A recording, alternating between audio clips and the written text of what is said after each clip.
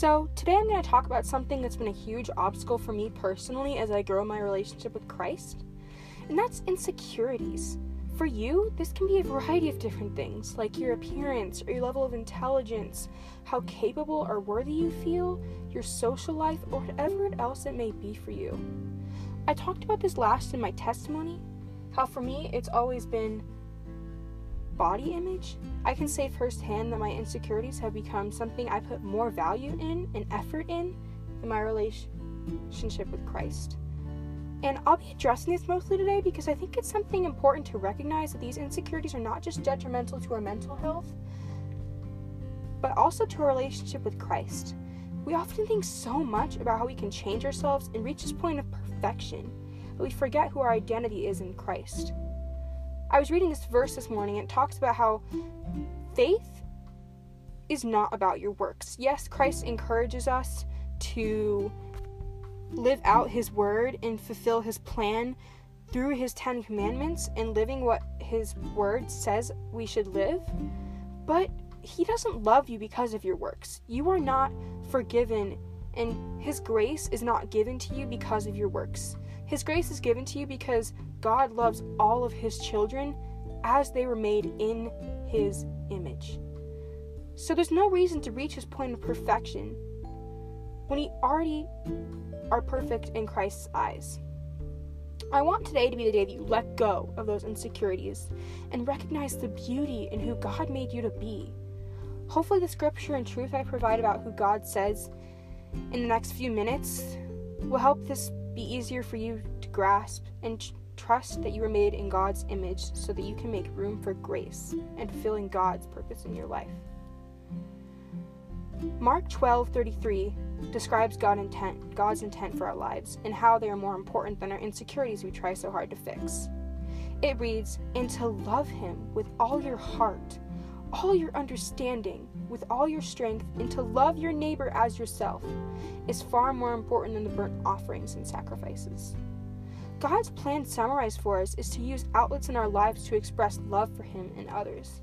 Does focusing so much on the food you eat, the clothes you wear, or the people you talk to fulfill this plan?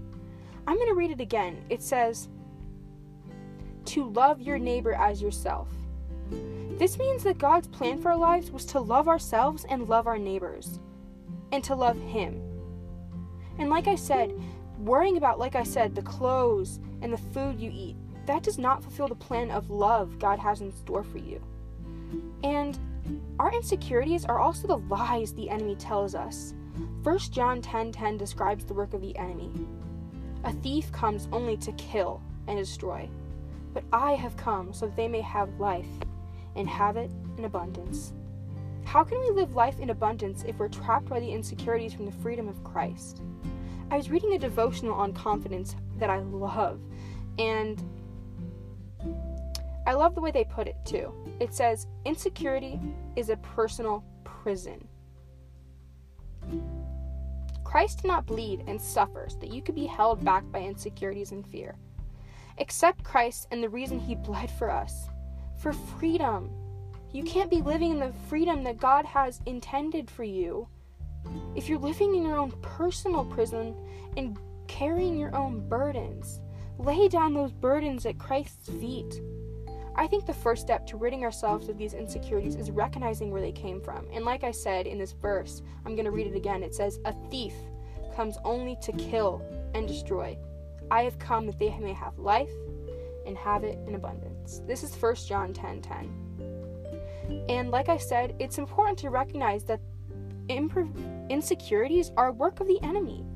And God is the one who speaks truth into our lives against the enemies. Listen to Psalm 139:13.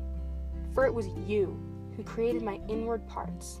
You knit me together in my mother's womb." I just wanted to say, how could we feel insecure about a body and mind beautifully created by the same God we love and worship?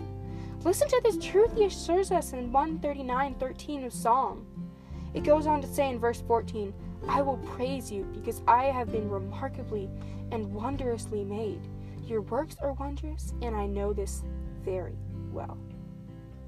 Some of you might often recognize this verse as saying, "fearfully and wonderfully made." I mention this verse a lot because I think it's so important to recognize who we are, fearfully and wonderfully made in Christ's image. The Lord's works are wondrous. So why do we allow the enemy to fill our mind with thoughts of insecurity and self-doubt when we too are works of God?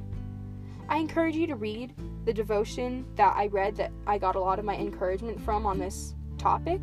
It's called Breaking Free from Insecurities on the YouVersion Bible app. I also encourage you to read Ephesians. I do have on my Instagram account a lot of talk about Ephesians. I didn't quite finish the whole book of Ephesians, but I did do chapters 1 through 4. So if you're interested in learning more about insecurities and who Christ says you are, you can definitely look into my videos on my Instagram account about Ephesians. But I hope you enjoyed my discussion about insecurities. This one is kind of how long I want most of my podcasts to be. I don't want them to be too long. I'm sorry that the last one ended up being so long, but this is just kind of supposed to be a little short daily encouragement that I hope encourages you. So I hope you keep tuning into my podcast and have a great day.